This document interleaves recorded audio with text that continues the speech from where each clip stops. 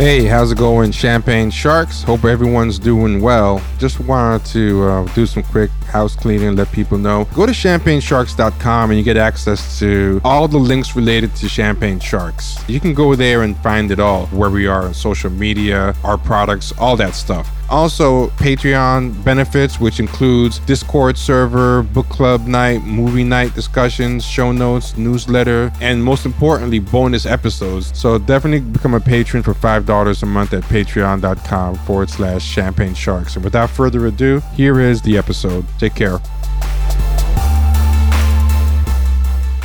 Hey, how's it going? So, quick reminder, I don't know if it was said in the intro or not, but now we offer the option for annual subscription. So go to patreon.com/Champagne Sharks if you're interested in upgrading to an annual subscription. And also go to champagnesharks.com. The website has every link you need related to the show. And without further ado, I'd like to have our guest, Darif Jamison, introduce himself. If you could just tell the people, Dr. Jamison, where to find you and what you're about. Hey, family. I'm Dr. Jamison, and I teach at the University of Alabama at Birmingham, and I teach in the African American Studies program. And so my bachelor's and my master's were both in psychology. My master's was in community psychology with a focus or emphasis on African-centered psychology at Florida A&M University. And that was actually like the only school that actually focused on psychology from that type of African-centered perspective. After that, I went to Temple, and that's where I combined my interest in African-American studies with Black psychology. So that's the type of work I do, the intellectual history of Black psychology, the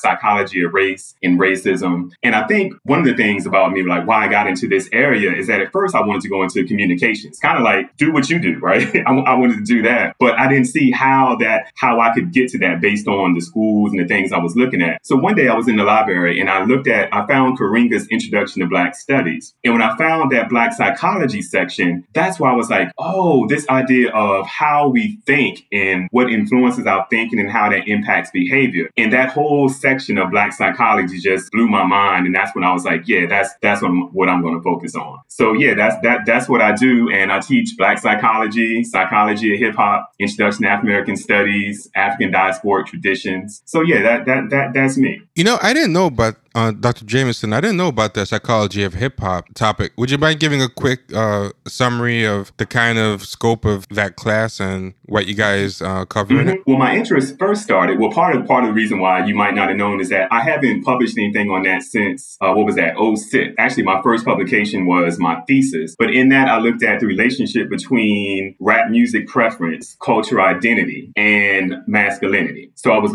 using Amos Wilson's thesis about reactionary masculinity, and then looking at different ideas of African self-consciousness and cultural identity and how that tied into the type of music that people listen to. So that was what the publication was about. But in the class, what we do is that I use psychology of hip hop, but really, this is what I tell students. We use hip hop as a lens for analyzing the lived experiences of Black people. So it's psychology, but it's in a broad sense. So we look at race. We look at what does the culture say about race? What does it say about gender? What does it say about class? We talk about critical consciousness. We talk about is there still a such thing as like political or conscious rap music? We look at religion. So looking really, it's like a social science class where we look at these different social science variables through the lens of hip hop culture. And we have these. Well, actually, this is something that one of my friends, Brian Sims, he teaches at Florida A&M, and even Jared Ball. So Brian and Jared have this notion of these fight clubs. And so fight clubs are interesting, Trevor, in that what you have is that it's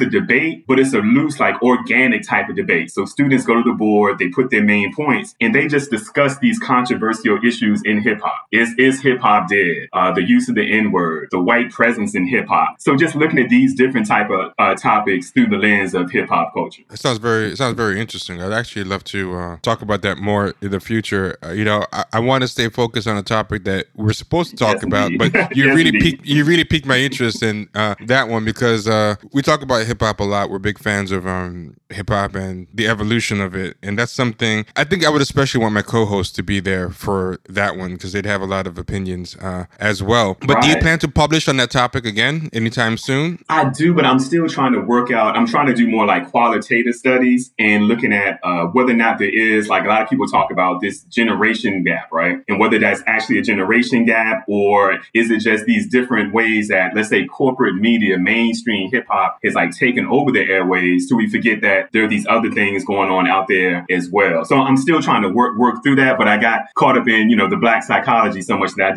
I wasn't able to merge those together other than how I do it in the class. Yeah, I will say one thing I think about hip hop. I forgot who it was that was saying it. There was some producer, I forget if it was maybe Madlib, but somebody was saying that hip hop is in trouble because there's not really a, public enemy anymore, the way there used to be. And what I was thinking when I heard that is if you look at Public Enemy's discography, their top selling album sold 1.3 million, but on the US charts, like Fear of a Black Planet topped at 10 and Nation of Millions, To Hold Us Back, reached 42 as its peak US chart position. So it took almost over 30 years. I'm trying to do the math now.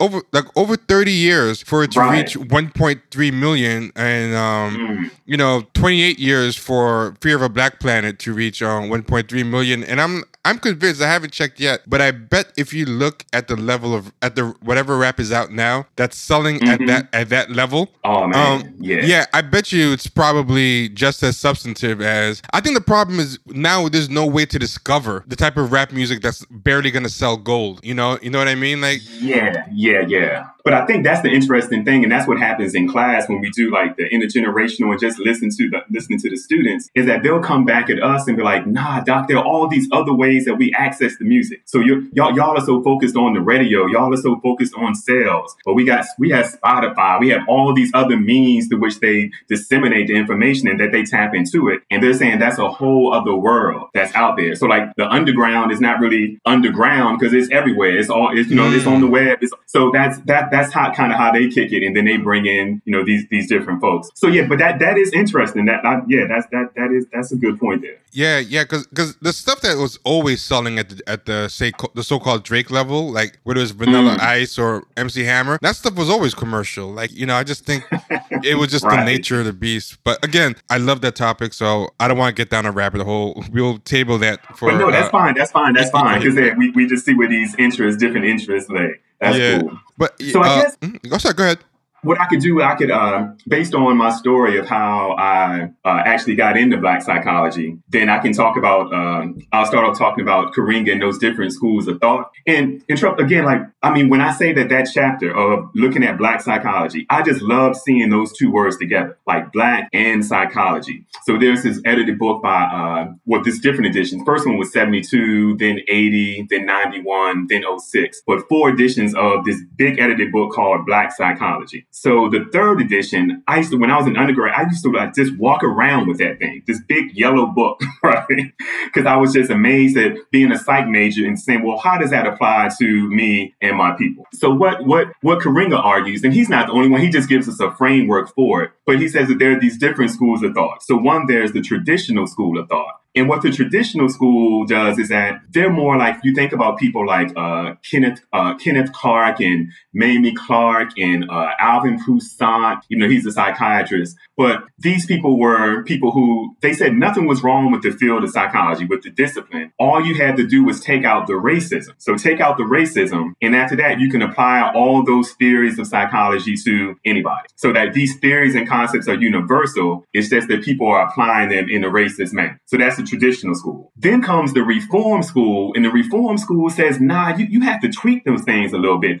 You can't just apply those theories wholesale to Black people. You might have to tweak them a little bit to make them more culturally specific. So those are the traditional, then in the reform. But then comes along this radical school. At least that's what Karenga called this radical school of thought. And the radical school said they questioned the extent to which those theories can be applied to Black people. And they say that when when you take the reform too far, you might end up with just white psychology in blackface, as if black people are like black people who are painted white. And so they take that and they say, no, black people have to come up, black psychologists have to come up with their own theories, with their own concepts. So that's where these differences. And one of the main issues with the radical school, most of them focus on this idea of like an African worldview piece. So they're going to ground their theories in seeing black people as people of African descent, different diasporic manifestations of African culture, within those particular locales. But two of the people who we'll talk about one tonight and probably later on another time when we talk again, but Bobby Wright and Frances Cress Welsing, they're in the radical school,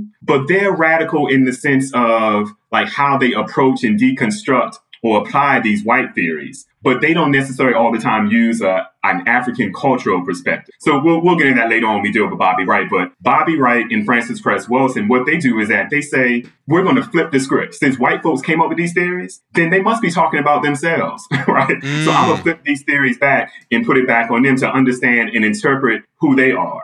And so that's one of the things that Bobby Wright talked about. He talked about retreating from analysis of the victim. So that reform, that traditional school, a good example of that would be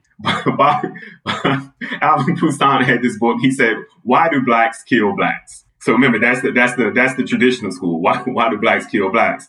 And then here comes Bobby Wright. And Bobby Wright said, again, you're focusing on the people who have been victimized, the folks who've been oppressed. He says, not why do blacks kill blacks? He said, let's flip it. Black folks kill black folks because they've never been taught to kill white folk. And I thought that was interesting in that it's like, of course, it's provocative and everybody's like, ooh, Bobby Wright is so. But what he's saying is that there's a socialization process. There's a way we've been taught, as Amos Wilson, another black psychologist, says, to internalize this self-hatred, to internalize this anti-blackness. And to the extent that you internalize that anti-blackness, he says that black folks kill themselves because they see an extension of that which they've been taught to hate, that which they've taught to despise. And then also when you add on the conditions, right, that how that type of violence or black people killing black people, how that works how that's a necessity for white supremacy to survive and sustain itself.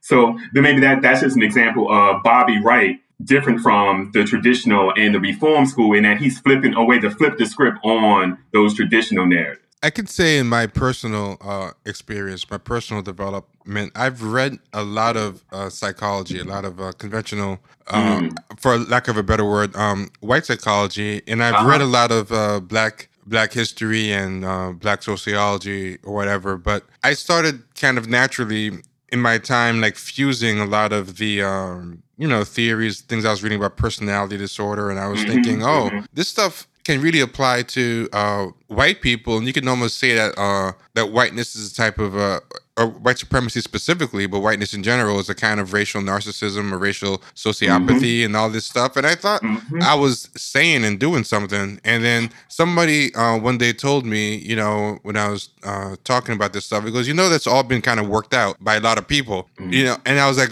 oh, really? And that was when they put me onto Fanon and Bobby Wright, and I read The Psychopathic Racial Personality. And then I got into Frances Cress Welsing, but I started realizing all these things that I thought that I was just kind of putting together. There's a whole tradition of this stuff already having been worked out. There's been a dialectic about it of people going back and forth about all this stuff. And so I started reading Fanon. I started reading different things, and then someone put me on to you. Somebody wrote me and said, there's somebody who's done a whole outlining of the whole tradition of black psychology. So I've been digging into you since. So I'm just saying this to say a lot of this is new to me, even if a lot of readers hear me talk about psychology a lot and race and psychology a lot. These thinkers, many of them are still novel and new to me because I'm new to this actual discipline of people working out the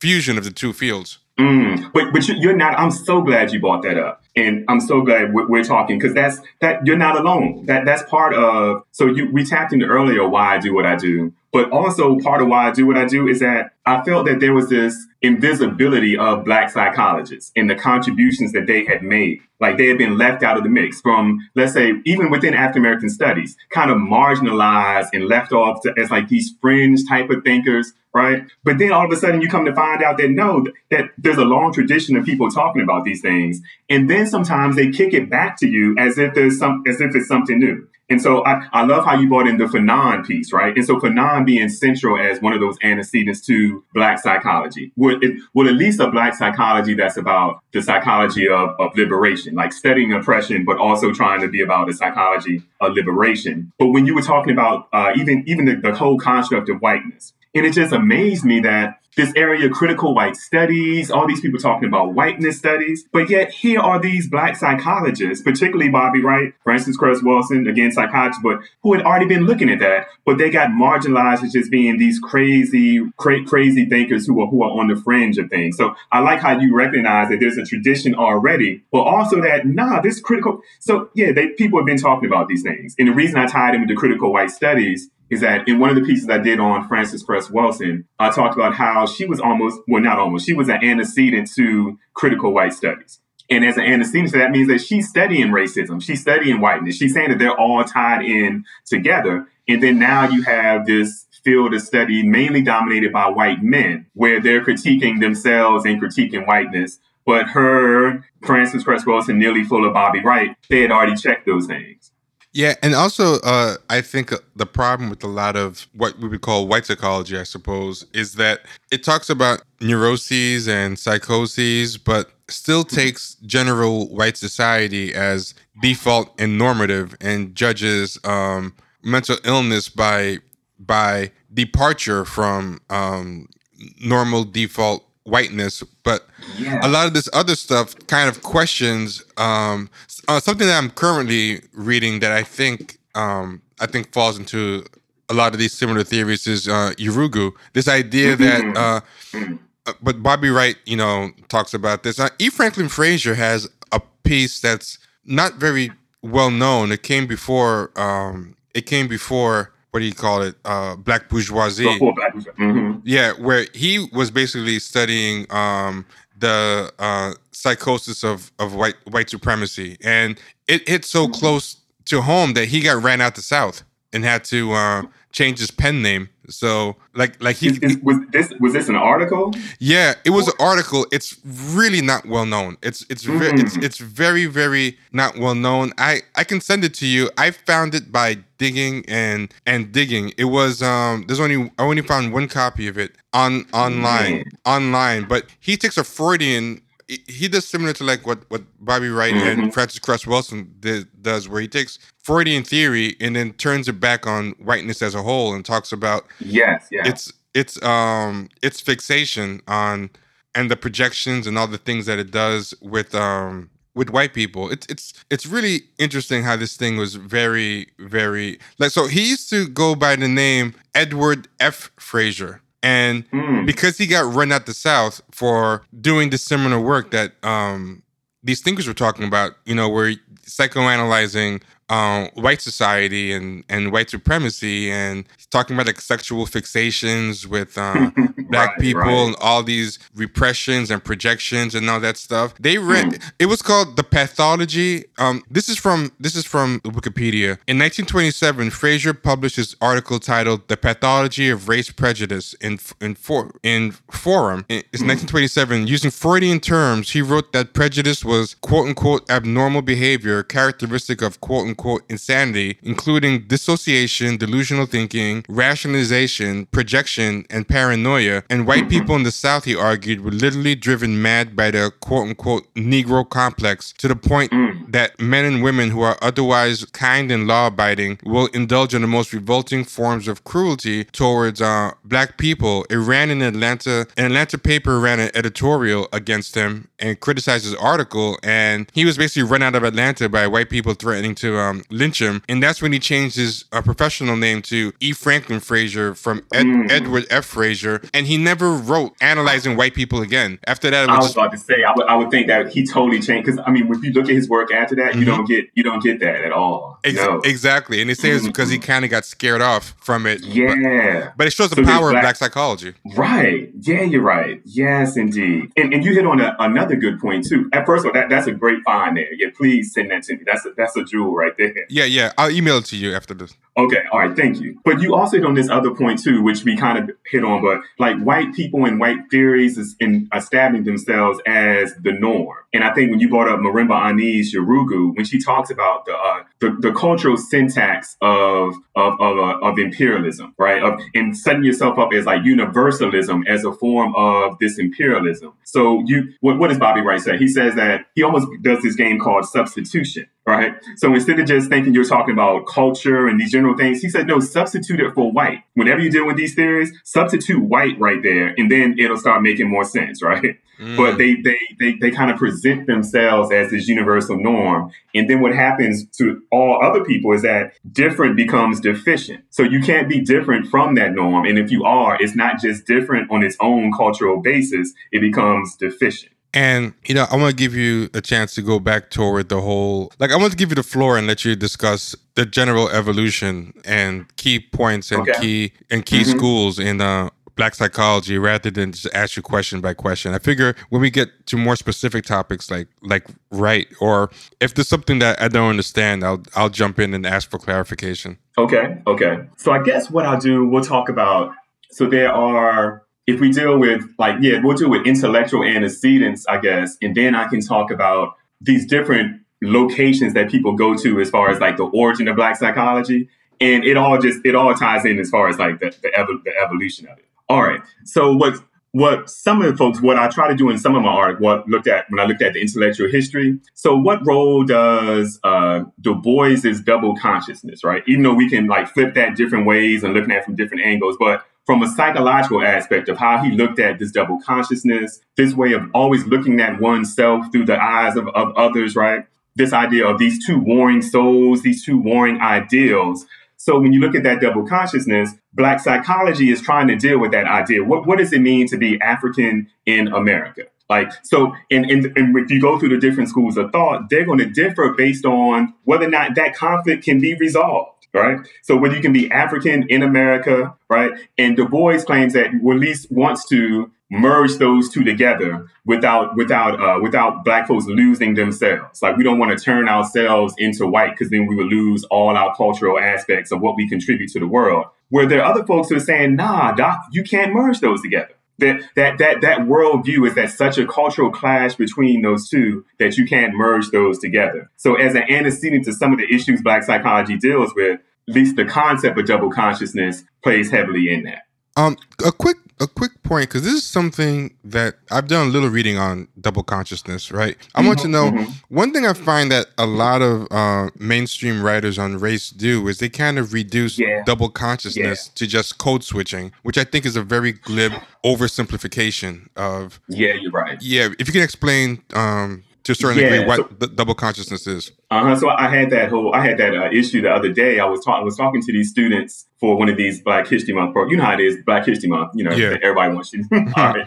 So I was trying to just do a brief overview of some type of double consciousness. And one of the students, she was like, yeah, is that like code switching? And I mean, I'm like you can tie that in, but it's not necessarily the code switching itself. It's become a very popular. If you search double consciousness code switching, it's just all over the place. I don't know how they got tied together like that, right? Yeah, well, I feel like we have a preponderance of what I call meme writing, where people just kind of just duplicate, the same talking points, and double consciousness, like this easy trope to throw out there. Yeah, sound like you're saying something, work it different ways, but yeah.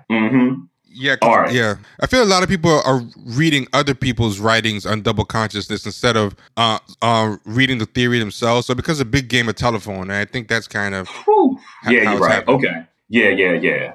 So, all right, after he goes through the Egyptian, the Indian, all that piece, right?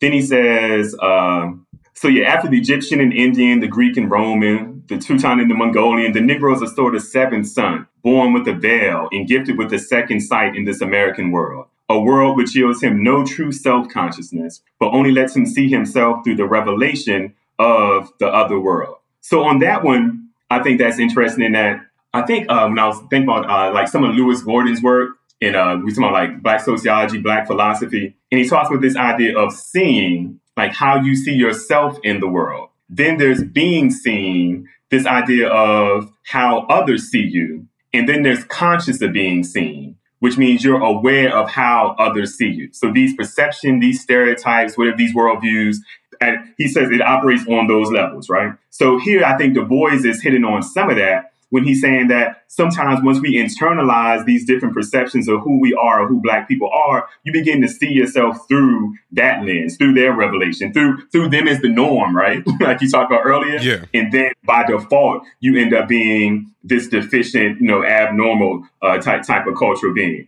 But then he has this other part. It is peculiar sensation, this double consciousness, this sense of always looking at oneself through the eyes of others. So that's the being aware, seeing yourself through the eyes of how others see you, and measuring one's soul by the tape of a world that looks on in amused contempt and pity. Then he goes on, one ever feels his two-ness, an American and Negro, two souls, two thoughts, two unreconciled strivings, two warring ideals, and one dark body, whose dogged strength alone keeps it from being torn asunder. So with that one, that's us trying to deal, Black folks trying to deal with, like, I don't know, the psychological conflicts of trying to be who you are, right? Like when the African psychologist says, like, to be African or not to be, right? And trying to navigate that space while these other people are putting all their own cultural definitions on us. To tie it in with Black Psych again, I guess, what's that? Wade Nobles has my favorite quote. He says, power is the ability to define reality and have others accept that definition as if it were their own. So the power is this power to define. And then once they define reality, define who you are, and you accept that as your own definition, then they have that power over you. So I think this double consciousness deals more with that than with the code switching. Because like I told the student, the code switching piece is wild, Trevor, in that's, I hate to use the word privilege, but yeah, you have to be in a particular privileged position to do this type of code switching, right? So the code switching, you have to be in some type of double world. Let's say where, so let's say if I'm in an all Black neighborhood, all Black environment, low SES, I haven't had access to education. I don't even have access to the opportunity where they would impose their definition on me, where I have to try to mask and be something else.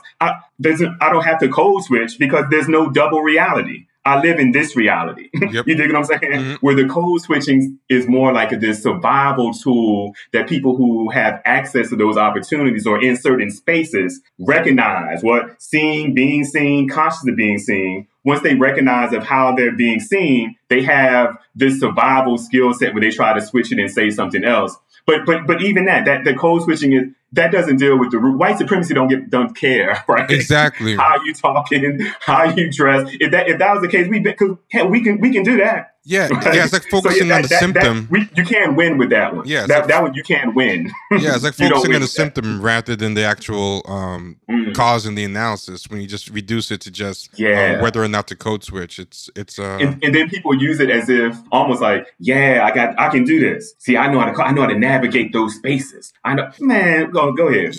No, it's true. It's like a humble brag. Really, it's not really anything substantive behind bringing it up at all. Ooh, yeah, you're right. Yeah, man. I agree. I agree with you. Yeah, but by all means, if you don't mind going on with, more on the development of. So some of those concepts and different ways of, dealing with those, right? Then there's also, what's another person who, far as the development, and when I say when I say antecedents, these aren't people necessarily who call themselves psychologists proper. So Du Bois, of course, not trained in psychology, but even someone like Edward Blyden, like the Caribbean intellectual Edward Blyden, African person, talks about African personality, right? So this African personality, this focus on cultural differences. And I think you see that when you look at that radical school that's saying that they want to look at those worldview differences. Or think about Ani's piece, Yorugu, and some of Blyden's work on African personality says there are specific ways based on our historical experiences that we see the world and I guess be in the world that are different from how people of European descent and how white people be in the world. Now, that one is interesting in that he's not necessarily talking about a biological argument, right? It's not necessarily biological, but these cultural experiences that form these cultural traditions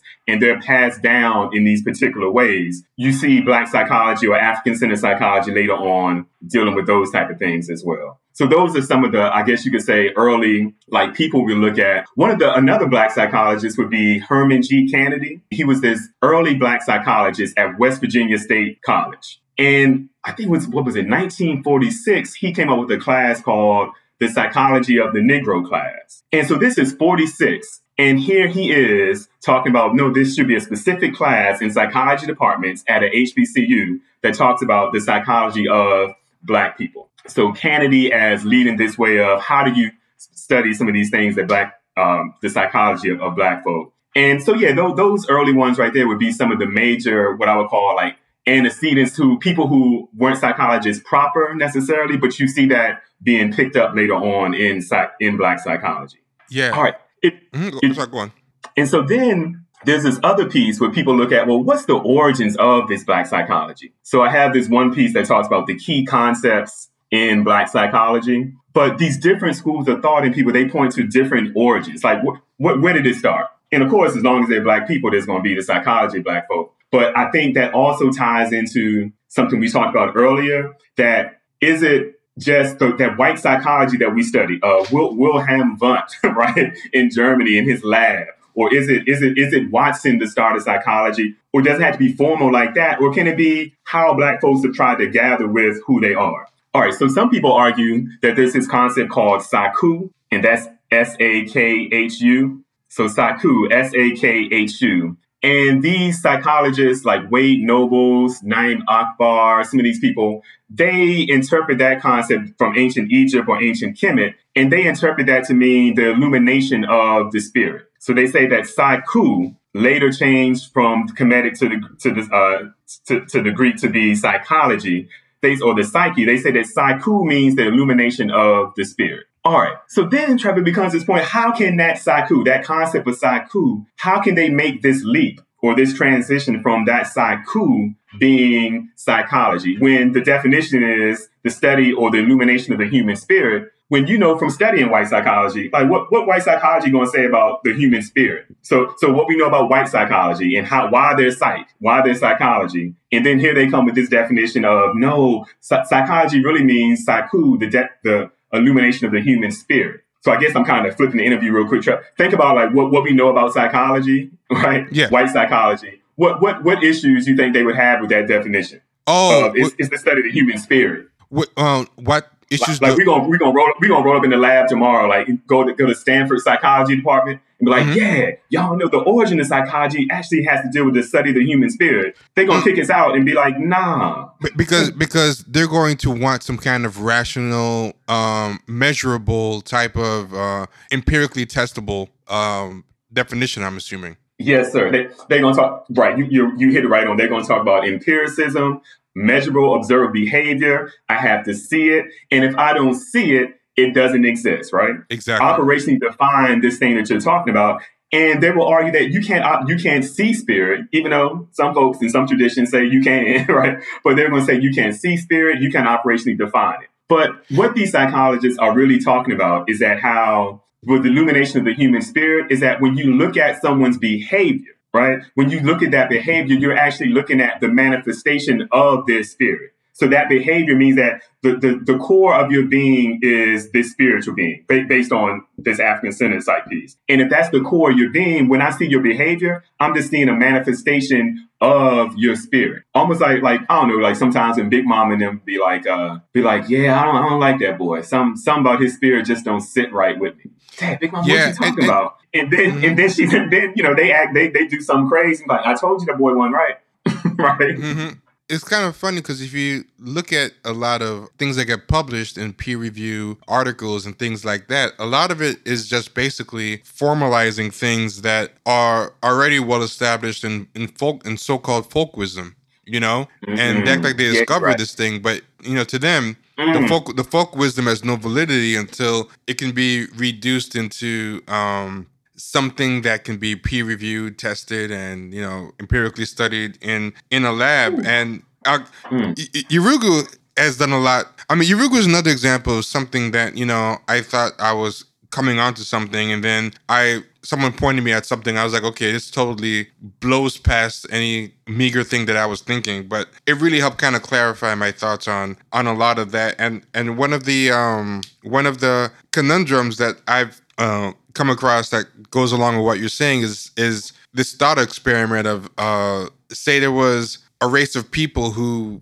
didn't have noses or a sense of smell, and you had to try to describe to them what it was like to smell something, and but in the words they can understand. But in their culture, their race, they've never developed any words or concepts to describe what smelling is like. So the construct doesn't exist. The idea, yes. Yeah, but with Black people, we're in a world where, say, we were the ones whose cultures, or we came from a race or a culture with noses, but we were raised in the culture of the people with no noses. So we don't even have the language to describe even what ourselves, because we inherited a language of people who developed in a whole different way of looking at the world. So I feel like a lot of times even Black people have, even though we buy into this idea that we're magical or, something innate or spiritual, because we ourselves never got the chance to develop the language to describe our own culture. Or if we did, we lost it through, the Middle Passage and white supremacy. No,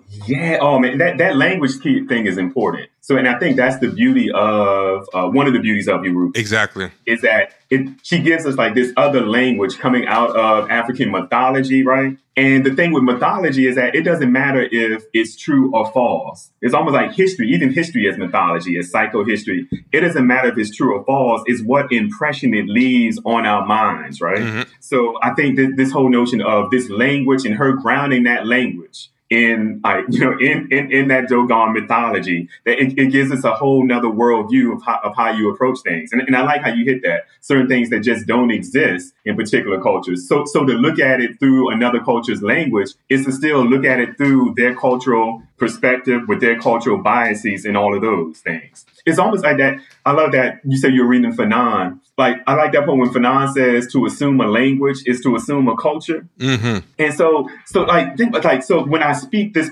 and even back to the code switching part, like you think you're doing something now, you still just assuming the culture. You're still assuming that position. So to assume the language is to assume a culture. And then we see what happens when people use different languages, or how we even judge people who might not speak a particular language. Yeah, and there's these value statements that come along with that. Yeah.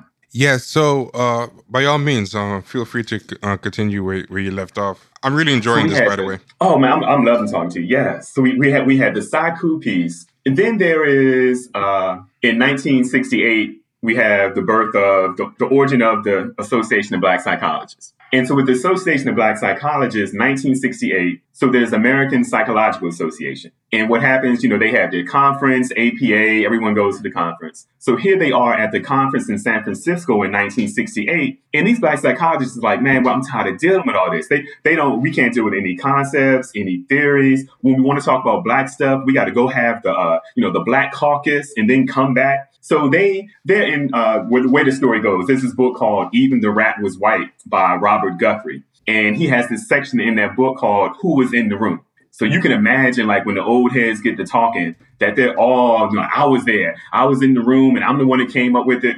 But so Wade Nobles, he called himself a baby founder. He's like one of the, he's an elder now in Black psychology or African-centered psychology. But he said he was a baby founder at that time. So they said they're at the hotel, they're at the bar, and they were like, we got to do something else. We can't just keep talking and trying to deal with these white people on their own terms.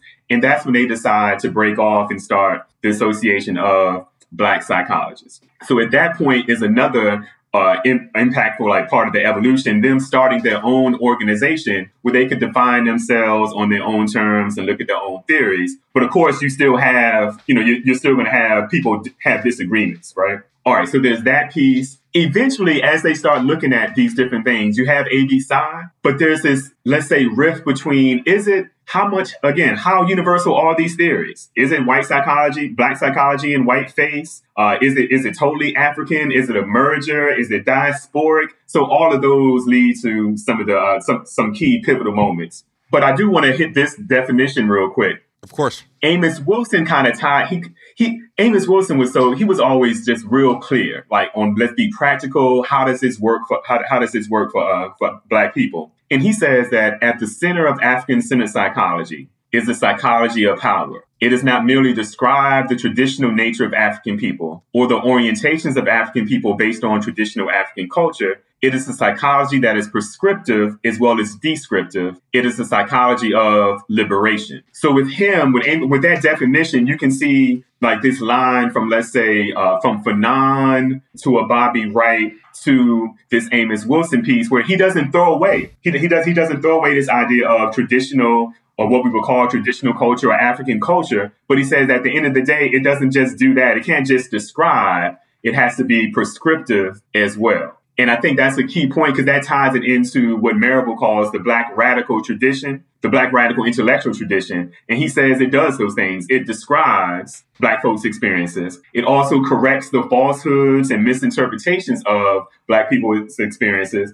But at the end of the day, it also has to be prescriptive and try to come up with some type of solution so we can liberate ourselves. So in a nutshell, I was just trying to show like some key points in, let's say, the evolution or the thinking of how some of the issues that Black psychology has dealt with.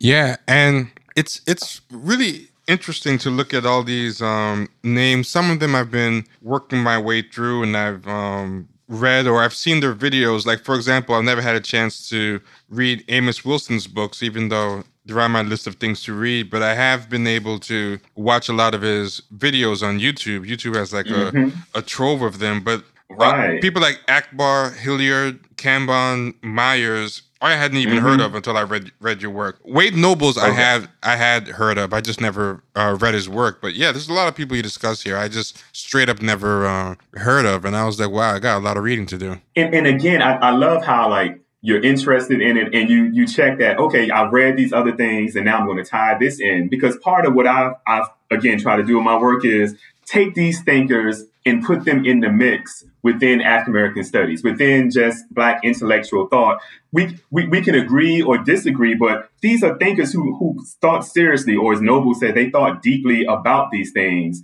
And how do we tie them into the mix with this Black intellectual tradition as well? So that's some of the things that I try to do in the work, is situate them in that mix. Yeah. And is there anything else you want to discuss on the topic of the development of Black psychology before we dig into some more specific examples? I think a good one. We had a good little. I'm good on that. We can can talk a little, Bobby.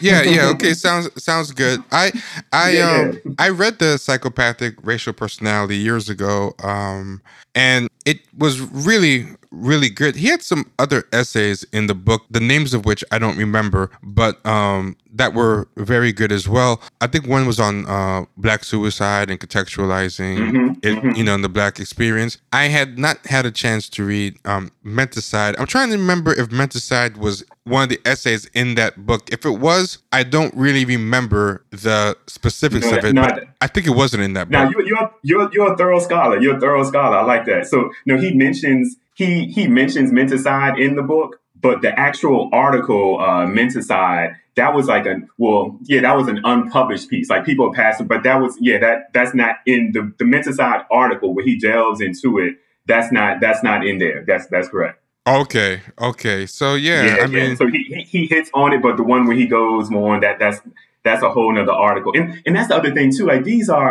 scholars working these things. So like through when I went to FAMU, this only African-centered psychology program, then we have this Menticide piece in front of us, and it's been copied and passed down, and you know what I mean, like the booklets that they made, like when they had to come up with their own books, come up with their own articles, because they're almost they're cracking the egg, like opening up that space to deal with these Black psychological concepts. Whereas my crew comes along and we don't have to do that same type of work. And what I mean by that same type of work in that we didn't have to fight the way they had to fight. Like they had to fight to be able to talk about a Black psychology, right? They had to open that space. Well, now it's not as strange to talk about. There might be a particular way that Black people think about things or particular concepts that go along with Black psych. They had to fight for that. Like they couldn't even reference Black scholars. I think they might let them get away with some Fanon, because Fanon, I guess with anything, just like we talked about with Du Bois.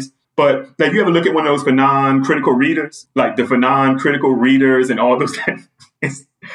And I'm laughing because all these different interpretations of Fanon, like there's a literary interpretation of Fanon, like with Henry Louis Gates. Then there's this existential interpretation of Fanon with Lewis Gordon. Then there are these other people who are doing like critical white studies with Fanon. And so post-colonial Fanon. And so I guess Fanon was one where everybody could just like pick and choose what they wanted. And if you threw Fanon in there, they were like, cool. Not like really dealing with what he dealt with, but they would let you do that, what the old heads would tell me. But now we don't have to work that same way. Yeah. And that's one of the reasons why I chose, I don't know, my route has been interesting, like why I chose African American studies. And then I was able to stay somewhat with Black and African-centered psychology. And I don't know, it just got to a point where I was like, that's what I want to study. That's what I want to research. If that means I'm marginalized or I'm never going to be some mainstream public intellectual, then that's fine. So I guess I'm saying that to say that, like, you've seen those things where they were talking the other day about like citing Black scholars. And it's so important to cite Black. That's never been an issue for me. And I'm not saying this to toot my horn, but in the spaces where I chose to go to school and the work I chose to do, we always cite Black. Like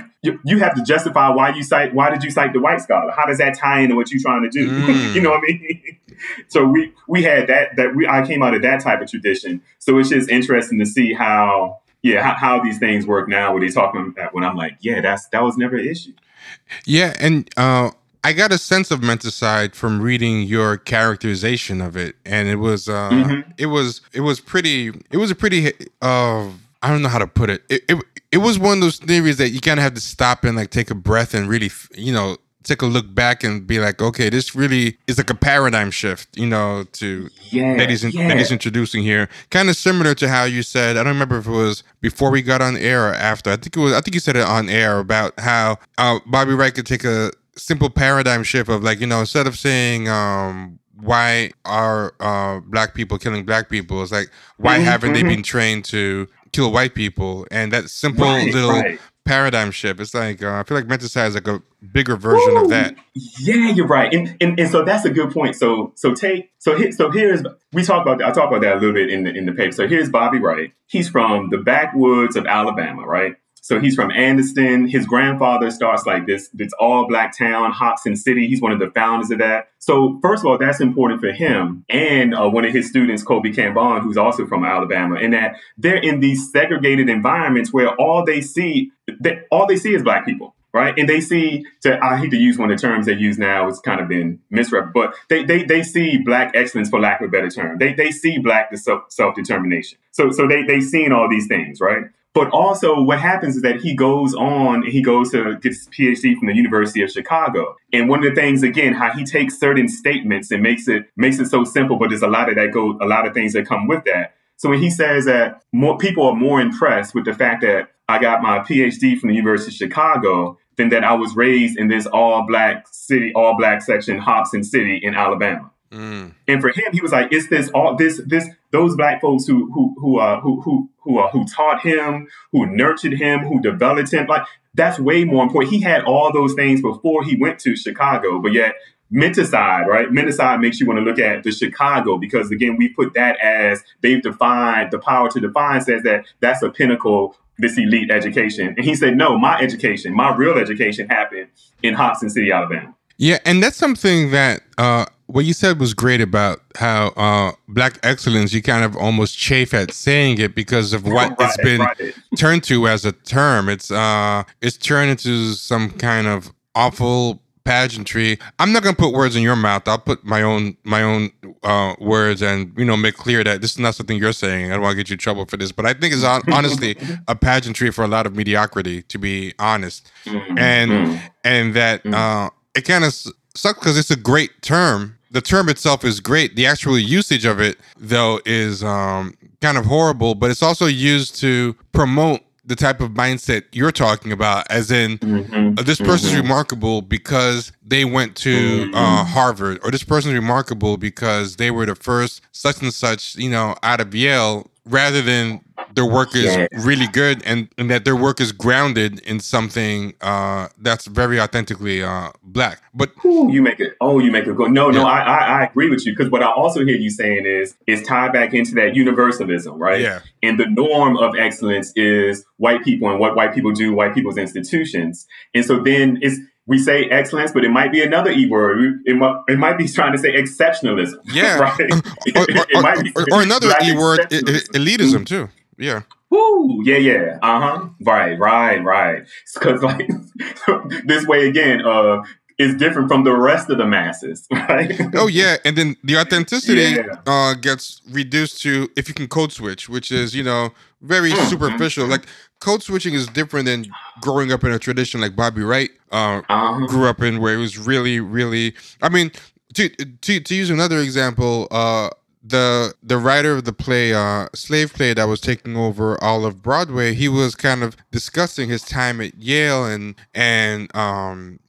what made his play good, and what Yale gave him. And he was saying, being at Yale, even though it was all white, environment and stuff, that didn't stop the play from, being, good and speaking to racism, because they were willing to listen and to, he's talking that ally talk, which I hate, they're willing to listen and, give me space, to be, who I needed to be and do all that stuff. And it's like, okay, but them getting out of your way is not a white person getting out of your way. They're getting out of your way because you're doing what they were socializing you to do, and to spread the messages that they want you to spread. But what you're not talking about is who were the Black people that were willing to get in your way. Like, who are the ones that are willing to go in there and say, "Hey, brother, what you're doing here is it's not the business," or these people are just using you and making you a mascot. Right. Yeah, and that's what I think a lot of the current Black excellence is about. It's not about what Bobby Wright had, which is a bunch of Black people who are like mentoring and steering you and infusing you with values, but more about we're going to drop you off with the white people and trust them to socialize you correctly, because Black excellence should just be white excellence in blackface. So and then again, it's also measured by your closeness and proximity to whiteness, right? Yep. The closeness and proximity, your ability to act as if you are that, to internalize. Yeah. And you're right. That's why, and that's the interesting thing too with some of these psychologists. So Bobby Wright. And so when we look at Bobby coming out of that environment and never losing sight of, like, he would never make it now as like one of these public intellectuals who are out there. That's not who he was.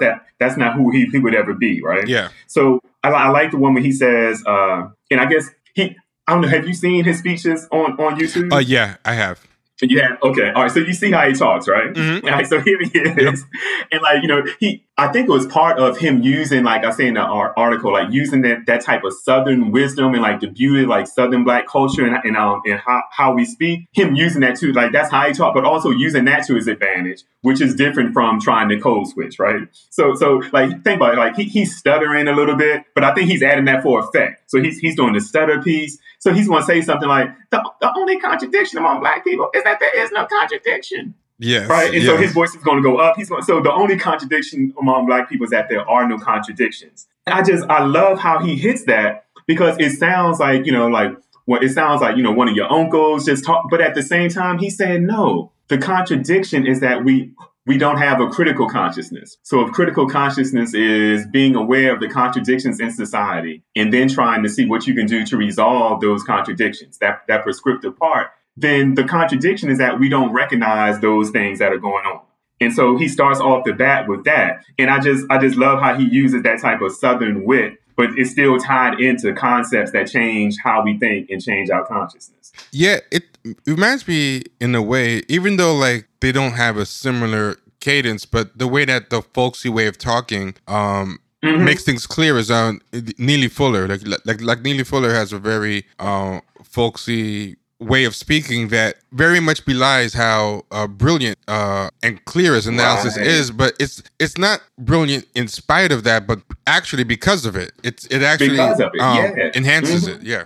Oh yeah. I use in class sometimes I use one of my uncles, Uncle Peanut. And when I'm trying to get them to understand, like, we want to be open-minded. The methodology we want to use is to understand the theory before we pick it apart, before we say we disagree with it. Let's understand these different concepts that we're trying to deal with. And Uncle Peanut from Rennes, Georgia, he was real clear. He would say, you might not like what I have to say, but understand me. And that's Uncle Peanut's way of saying that before you start, saying you disagree or you don't, before understand the main points that we're trying to make here. Mm-hmm. And so I kind of use that in class sometimes when I want them to get, let's understand the theory, then we'll critique it or then apply it. And you don't have to agree with it to understand it. So yeah, I that's one thing I always try to look at, how you don't have to use all these big fancy, falutin words, right? What I wanted to hit on, make sure we get about Bobby before we roll is so some examples of the contradictions that he talked about. The only contradiction among Black people is that there are no contradictions. So he would bring up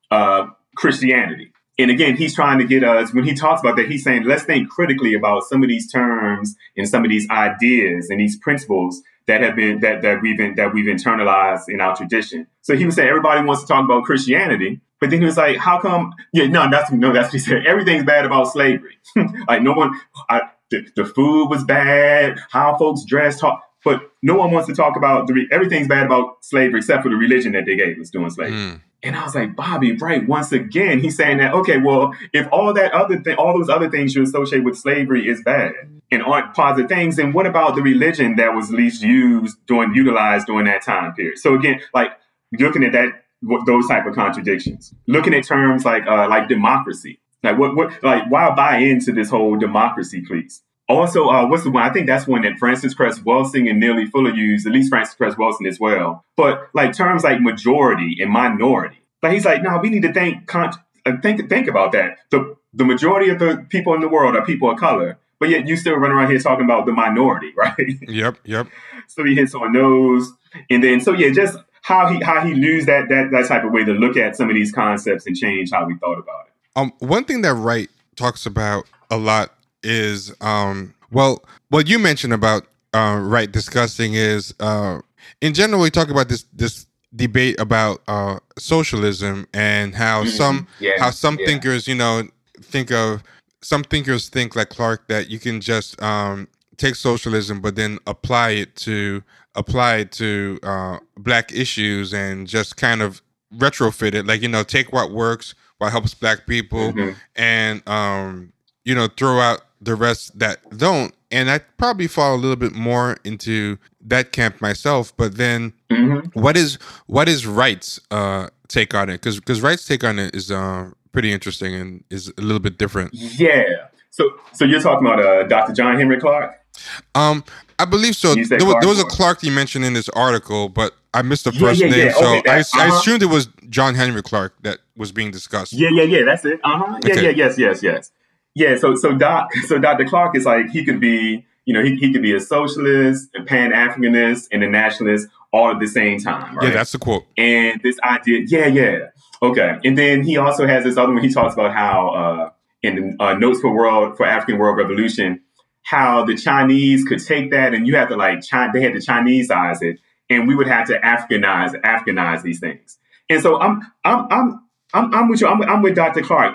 I get that. I think we can. Like, even if you have to, because what happens, I'm going to get there. Of course. So what happens is this. So what happens is that sometimes we give, one of my Jegna Baba, Kobe Kambon, he said that we give, like when he talked about like empiricism versus like Africans being spiritual, and he said sometimes we give the European too much credit. And by that, he was trying to say there's no way that these Africans exist on the planet Earth for this whole long time, right?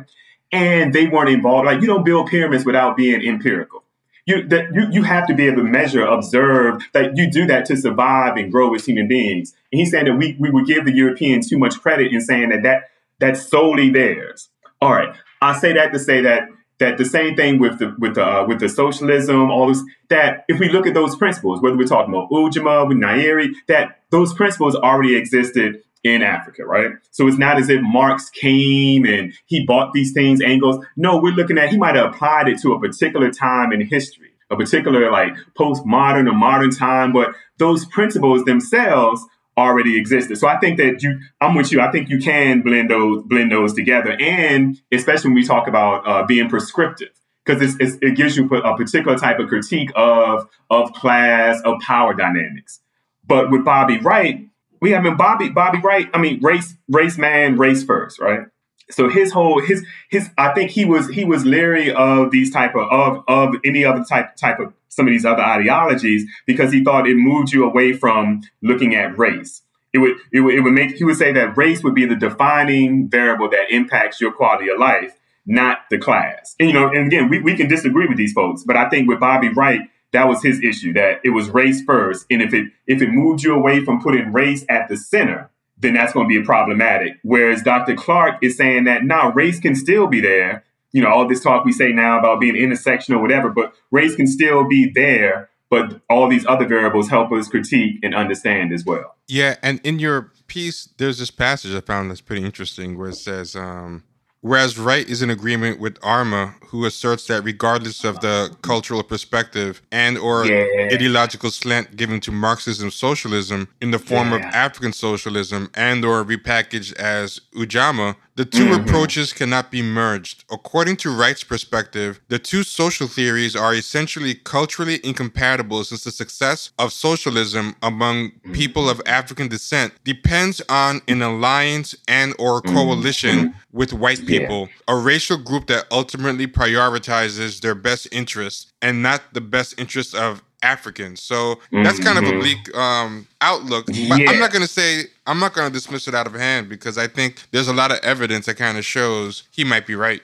Well, but let's do that. Let's look at, I think he's coming out of this respect. Like, I remember being an undergrad, and I'm gonna try to give a few examples, but so I remember being an undergrad, and like it's something like folks would come to campus, right? These like socialists, and they weren't like black socialists, but they'd be like mainly white socialists, and might have like a few black people with them, right? And they brought with them like Communist Manifesto. They might have the Red Book. And to the extent that they're talking to us, they're telling us that we have to move away from race. Like race is keeping you away from forming an alliance, like you said, like it's like they said, and they're forming an alliance with white people which could help your cause, right? So while you're so focused on race, there's some other things that you could be dealing with. So when people come at it like that, I think Bobby Wright was looking at it within that context of that. If this means that I have to have allies, and those allies have to be white allies who are saying that decenter race and deal more with class, then that's going to be a problem, right? And I think what was the other one I was going to hit you with, Trevor? He said Bobby Wright, the class piece.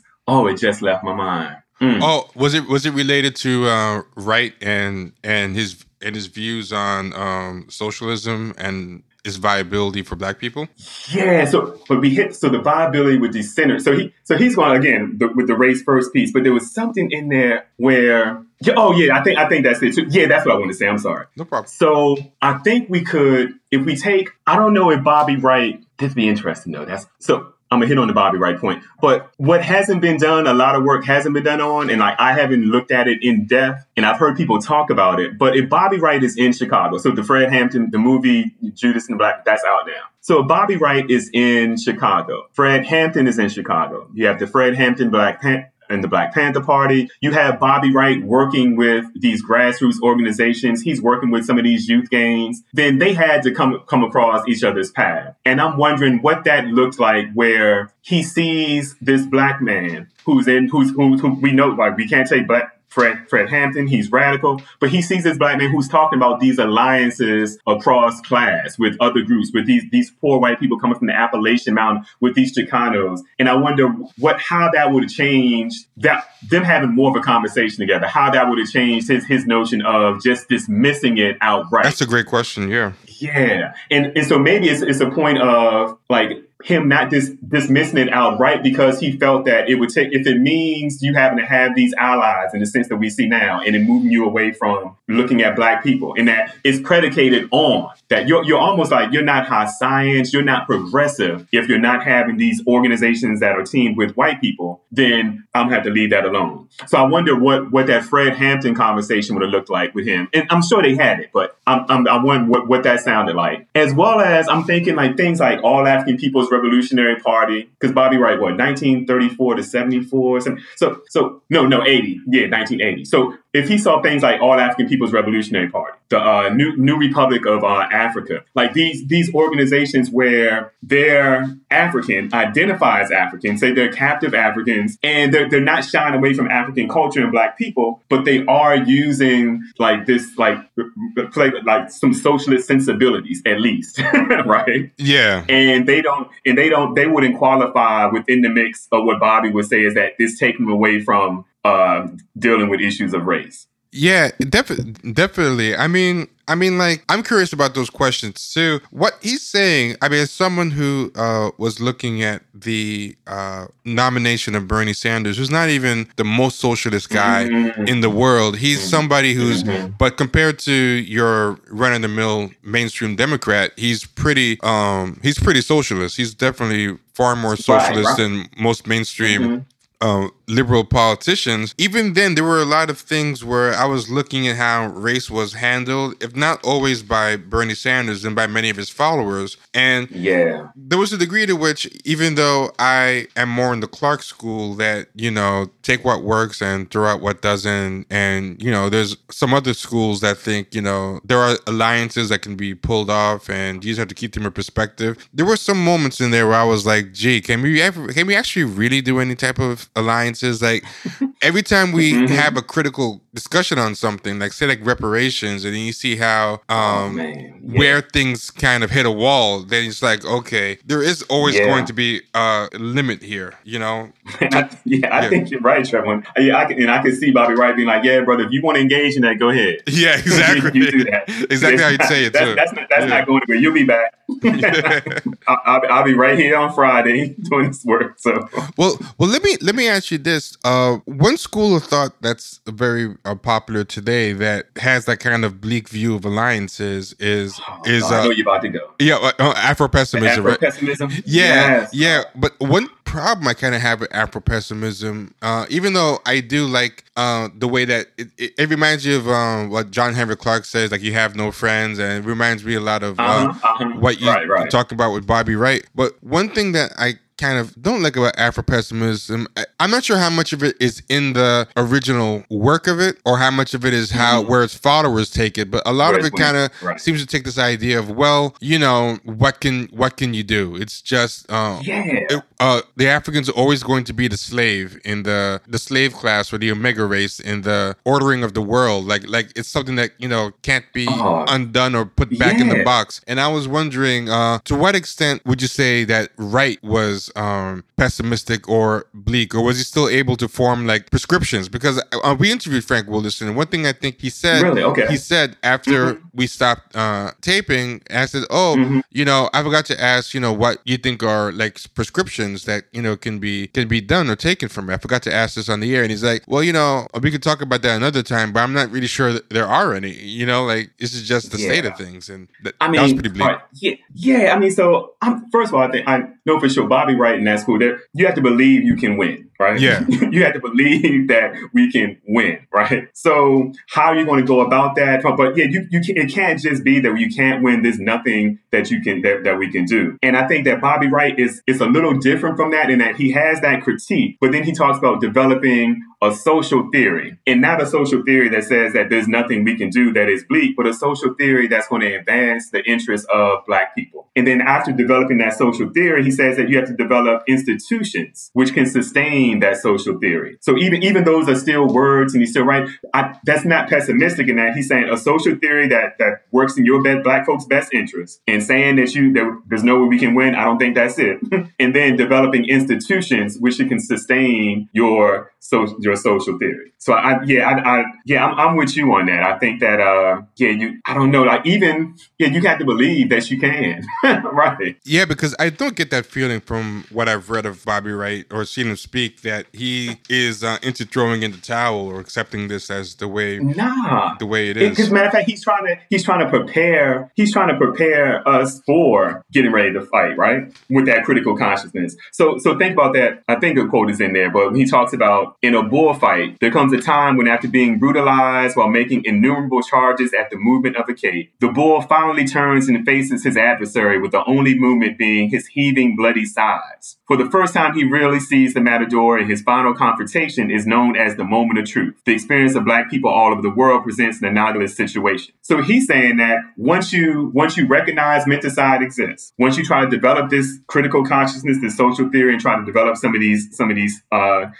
institutions, then you see through. You pulled the veil. Back to that Du Bois speech. You pulled the veil off of Christianity. You pulled the veil off of democracy. You pulled the veil off of all these things, and now you see them for who they really are. Because now, again, I flip the script. I'm not just checking the victims. I'm checking those folks who have been doing this to folks. So yeah, that's like trying to get you in a fighting stance. Like see what's really. It's like you're out there just like swinging, and Bobby's like, nah, bro. I know you want to fight, but let's take it. Let's see what we're looking at here, and then you'll fight. Yeah. So I think that's one way that he differs. And then the other one too is, I don't know, to go back to Uncle Peanut in there, man. Sometimes, man, like Uncle Peanut said he went to the doctor, and the doctor said he had like some fancy thing was wrong with his foot, a metamorphosis or something. And Uncle Peanut said, I want him to talk about my damn foot.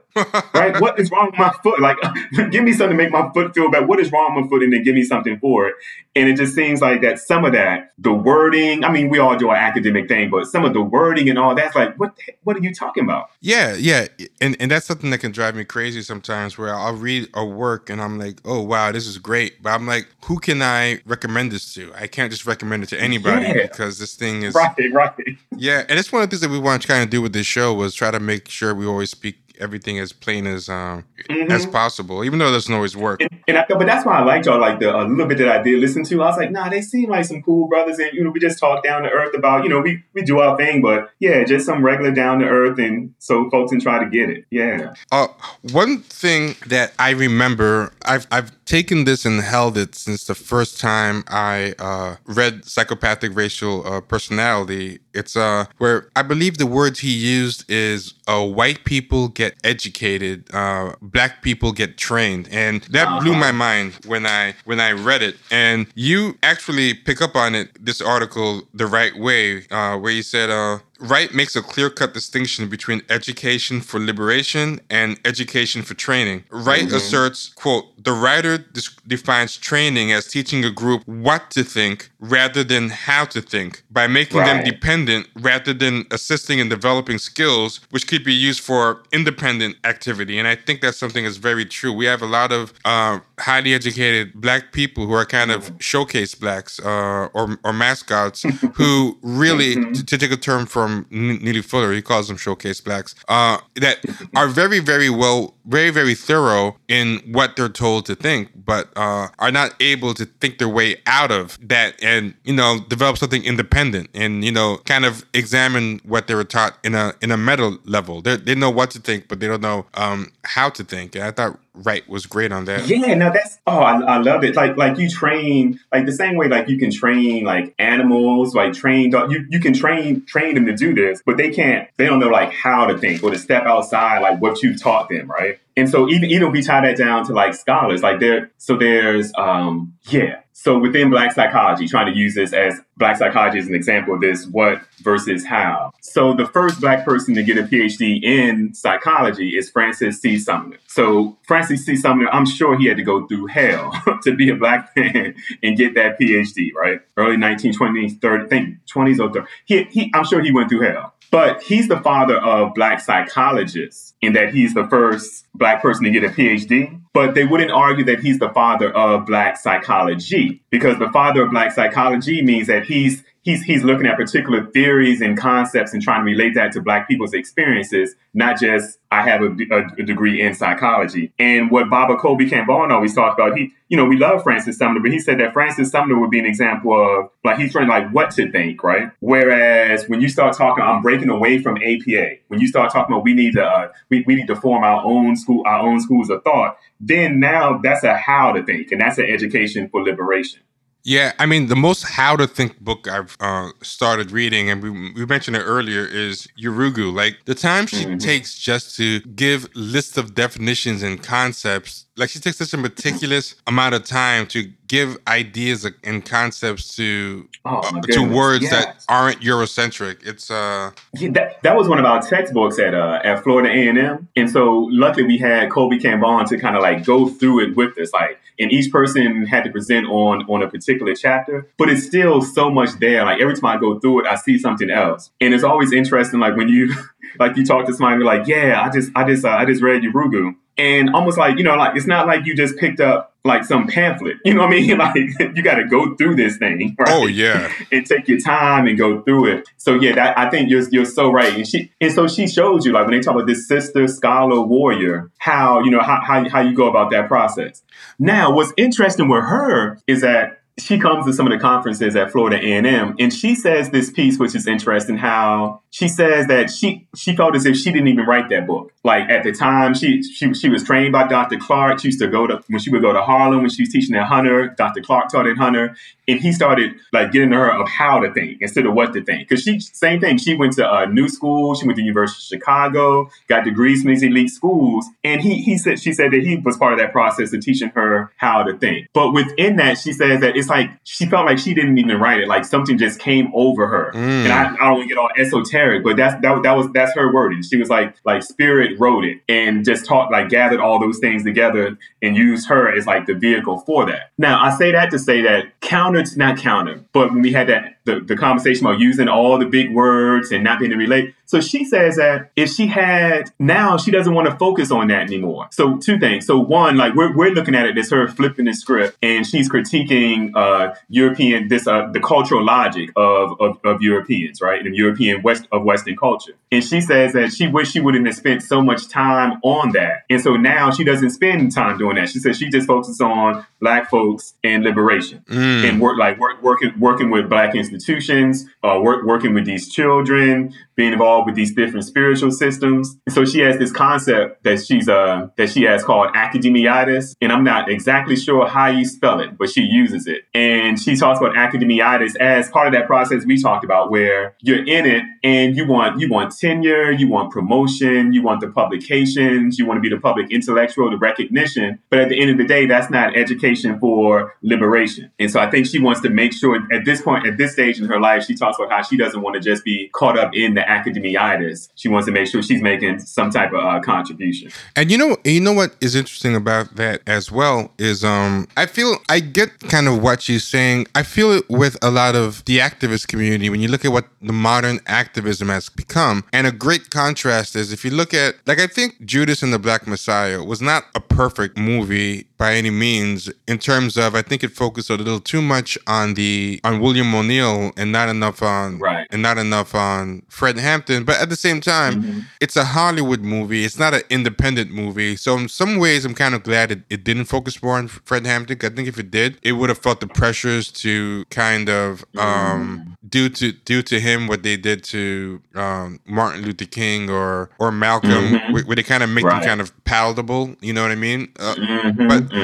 But even in that movie, a Hollywood movie, one thing you take away from it is that much of what Fred Hampton did was about even though he did try to build coalitions with white people and Hispanics and stuff like that, the primary thing wasn't about the allies, but a positive Black vision, you know, whereas now I feel like a lot of activism is primarily about getting white patronage, winning over white allies. I started calling it the white ally industrial complex. Like, it's just all structured and built around them, and books that teach what all those anti-racism books and the book lists and if you want and then like in that we had Baldwin. So Baldwin did his thing for that particular time. We learned from James Baldwin, but and it's a different moment. Like Baldwin was like he said, to be black in America, to always be in a constant state of rage. So he's like a voice. He's not really trying to explain. I mean, there's some of that explaining, but he's like our voice in articulating to, if I had to talk to a white person in a way that they could get it, he's saying it. So it's almost like he's speaking for us. Yeah. Right. But whereas this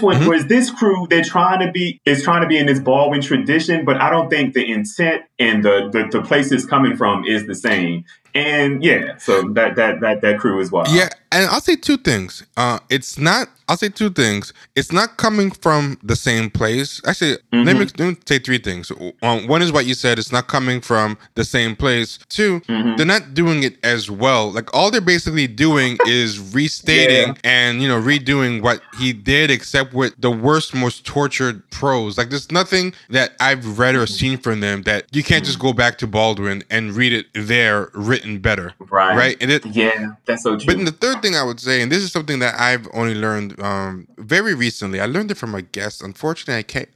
Ishmael Reed was the one that pointed me toward this, and then I double checked it. Ooh, y'all be talking to some folk now. Yeah, man. Okay. Yeah. With Ishmael Reed, and what he said was, and this was very true. I looked it up later. He, to the extent that he did do that, like focus on like allies and all that stuff, he really regretted it. He do get that stage. Yeah. Later on, he really felt it was not worth the effort it was to do it, and that he spent way too much time doing that, and that it didn't really pay off, and it was not fruitful. Yeah. Oh, and so what's wild with that? So we talked about like Afro pessimism and you can't win and giving up. Now that's different. So I think if I think about Eddie Glaude's piece at the end, he talks about how Baldwin like never gave up. He still believed in this idea, this democracy, and what America could be. And that might be true, but it's still kind of framed in this kind of kumbaya type of piece, right? Yeah. Where I don't think that's what he was. Yeah, like you would have to have some conference. Like he's trying to get us there, but he realizes that there's going to be some confrontation. And I think that's why he always kept talking about this whole notion of the price of the ticket. Like, I thought that was just like that one title, but I went through this period where I was reading these different Baldwin pieces, and he's always talking about the price of something or the price that's paid, right? Yep. And so there's going to be some type of price, some struggle. Sometimes it's with your own life. So that's different from a kumbaya I'm trying to get us to.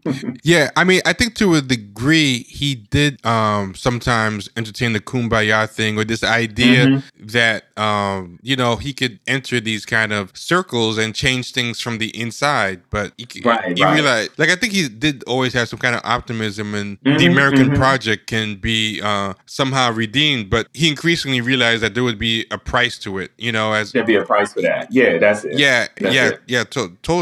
Totally. But if you get a chance, I don't know if you've seen it yet, but it's mind-bogglingly bad. Is the Time magazine specially curated issue on the Black Renaissance with Amanda Gorman on the cover. Oh, that's the recent one, right? That's the recent one. And, if you can do it without putting money in their pocket, it's hard to get through. Oh, man. But it's really, I think everyone should look at it to see like what a full court press like is being done to kind of reframe the idea of what you said before about Black excellence. It reads like one of those advertorials, those things that they used to have in magazines that looks like an article, but it's actually an ad. It's that's all I'm gonna say. Get a chance to Google Time magazine Black Renaissance, and it's really just what you described about what they think Baldwin was trying to do. To them, I think the main beauty of Baldwin is how many white people liked him more than the degree to which he stayed rooted in the Black community. Yeah, and I think what we like most about Baldwin is like, dang, did he just cuss him out? Yeah, I think he just cussed him out. Dang. And he said it so beautiful. Man, I love him, right? Oh, totally. Like, I get upset when people talk about Baldwin versus William F. Like sometimes I see like white people or different. Sometimes black liberals do this, where they act like it was some kind of great meeting of the minds, and the beauty of it is that Baldwin held his own against this heavyweight of right wing intellectualism. I'm like, no, that's insulting to even say that's what was good. He destroyed him and exposed him as totally intellectually inept. And that's because they're putting themselves again at the center, and we're like, no, this is our brilliant giant intellectual. No, I don't.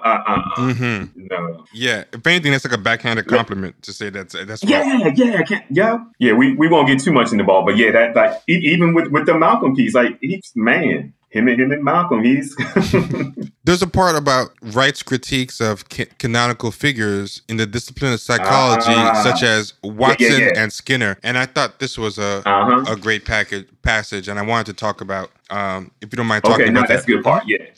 Let's rock that. Yes. Okay, yeah, so go ahead, you want to frame something? No, by all means, you can frame it any way you want. Okay, no, so I think that's a good example of how, so even the idea of the psychopathic racial personality, and him looking at the World Health Organizations and their characteristics of what a psychopath is, right? Then he's taking that. So if a psychopath is an above average intelligence, an appearance of honesty and humanness, constantly in conflict with other people, disregard for the rights of other people, again, I know I keep beating this, but he's saying, no, that's not universal. Everything you're talking about, let's play this game of substitution, and you are talking about yourself, right? So I think that's part of what he look at this book and how this book that you use to define. Remember, if power is the ability to define reality and have others accept that definition as if it were their own, you're defining what, for lack of a better term, you're defining what sane and insane is. You're defining what normal, abnormal, what's crazy, what's not crazy, right? So I think that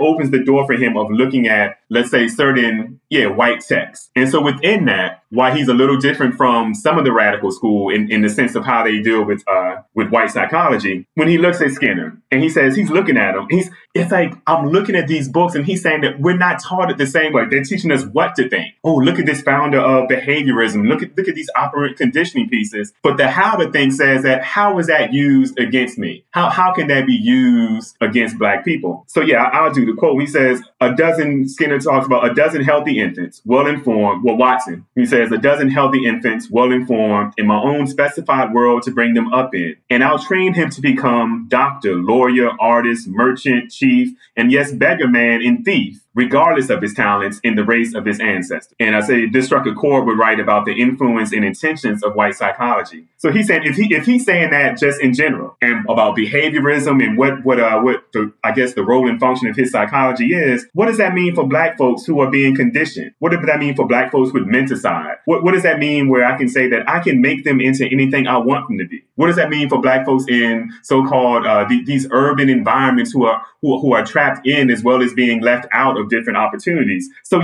for him to take that and say that, no, they're talking about how they oppress folks. This statement is about the psychology of oppression. This is that's him doing his Fanon thing again, right? How does this time? This is about psychology of oppression, colonization. So and so again, he's not taking them and saying that this is universal. He's saying, no, you're talking about your worldview and how you can impact people's lives. And then the Skinner piece, where Skinner's notion that it is possible to delude people into thinking that they have freedom and dignity resonated with Wright. So this idea that you can delude people into thinking that they have freedom and dignity. And so Bobby Wright is like, that's how you keep people from having critical consciousness. That's what the Matador and the Bull talks about. That's what Menacide talks about. This idea of you think that you're free because you haven't thought critically about that. And so he asked that the basic question he always asks is, how does this work in the best interest of black people? Yeah, and so those are the type of things. Yeah. Oh, I'm sorry. I thought you were done. No, I am now. Yeah. Oh, okay. I think another great example, we could just close it out on that, is we just had an election, and the extent to which so many of these black respectability politics, centrists and liberals got so invested, in either way, whether they were the handful of conservatives or the vast majority of black Democrats, talking about how, Joe Biden, we have to get Trump out of office, and like that illusion of choice choice, I think is exactly what Wright was talking about when he was interpreting Skinner. This idea that you get tricked into having this freedom, but it's like you have the freedom to have a fried bologna sandwich or a plain bologna sandwich. That's basically the freedom that you're given. You know, the choices are so filtered for you already before it even gets to you to choose. You know, it's like having a steak is not on, or having a salad is not even on the menu. No, that's not in the mix. Right, right. Yeah, it's the illusion of choice, and I thought that was a great example. Yeah, but I had the freedom to choose. I voted, right? I did all that. I'm gonna put the sticker on, put it on Instagram. You know. Yeah. Right. Yeah. Take your picture, Facebook, all. Yeah. So then I can shame all you folks who didn't, right? Yeah, exactly. God forbid you're someone. Which is a good point. Mm-hmm. Yeah. Because then if we think about it too, that means that if you're looking at those as the options and that's your freedom, then what about all the other people who are doing that type of grassroots activism where, nah, baby, I'm not stuck between your choice. you know what I mean? I do this work they do this work all day. You know what I'm saying? Vote, it's not just every 2 years, every 4 years. They're on the ground actually doing the work. And that's through that work, that's how they're gaining their freedom and their dignity, not this false, option that doesn't really work in the best interest of Black people. Agreed. I wanted to give you a chance to end it with anything you wanted to say, whether it's just a summation of anything or anything that you wanted to bring up but didn't get a chance to, or, if you don't even want to bring up anything, that's valid as well, but just give you a chance to, if all you want to do is just tell people where to find you or whatever, that's fine as well. But I'll give you the floor to close out the episode. Okay. Yeah. So again, I just want to thank you for having me. And I would love to come back because we opened the door with some of these Bobby pieces. And I love how through our conversation, and that's something I'm going to try to work on too, is making these connections to not just like the theory itself, but how you tie it into contemporary examples of how this menticide and these things still play itself out. So I guess one, I want to thank you for how I looked at, you helped me work through some of the theories, but also we talked about like contemporary examples of how it's still relevant, right? So what good is the theory if it's not being applied to our everyday lives, right? Yeah, so sure. I just want to thank you for that, for having that. Oh, and I think, I appreciate that. Yeah, and I appreciate you for reading the work, because again, that's like a conscious decision that I made, that this is my lane. This is the type of things I do. And of course, now I'm trying to move more into looking at some more like community psychology, hands-on, community-based, participatory research things. But up until now, like that's been the work that I do. So it's good to have that recognized. But at the same time, it's like I knew that there'd be this thing where this is to be the work I do, and everyone's not gonna be down with that. I think the last thing is that Google Scholar, even Academic EDU, and folks are always good to just email me at djameson@uab.edu, and I can send articles we can discuss. So that's where I am. Yeah, and when I was reading the work, I realized I was going to have you on more than once because there was so much stuff talked about. I'm like, there's no way I can just boil all this down to a single episode. So I'm glad that you're welcome to coming back. I mean, indeed. I'm even open to having you back in a couple of weeks if your schedule allows for it. Okay, let me know. Yes, indeed. Okay, great. I'll definitely reach out to you. Thanks for spending your time with us, everybody out there. Check out ChampagneSharks.com. It's all the links related to the show, and check out Dr. Jameson at the places that he mentioned. And everyone take care. Dr. Jameson, you have a good one as well. All right, you too, brother. Peace.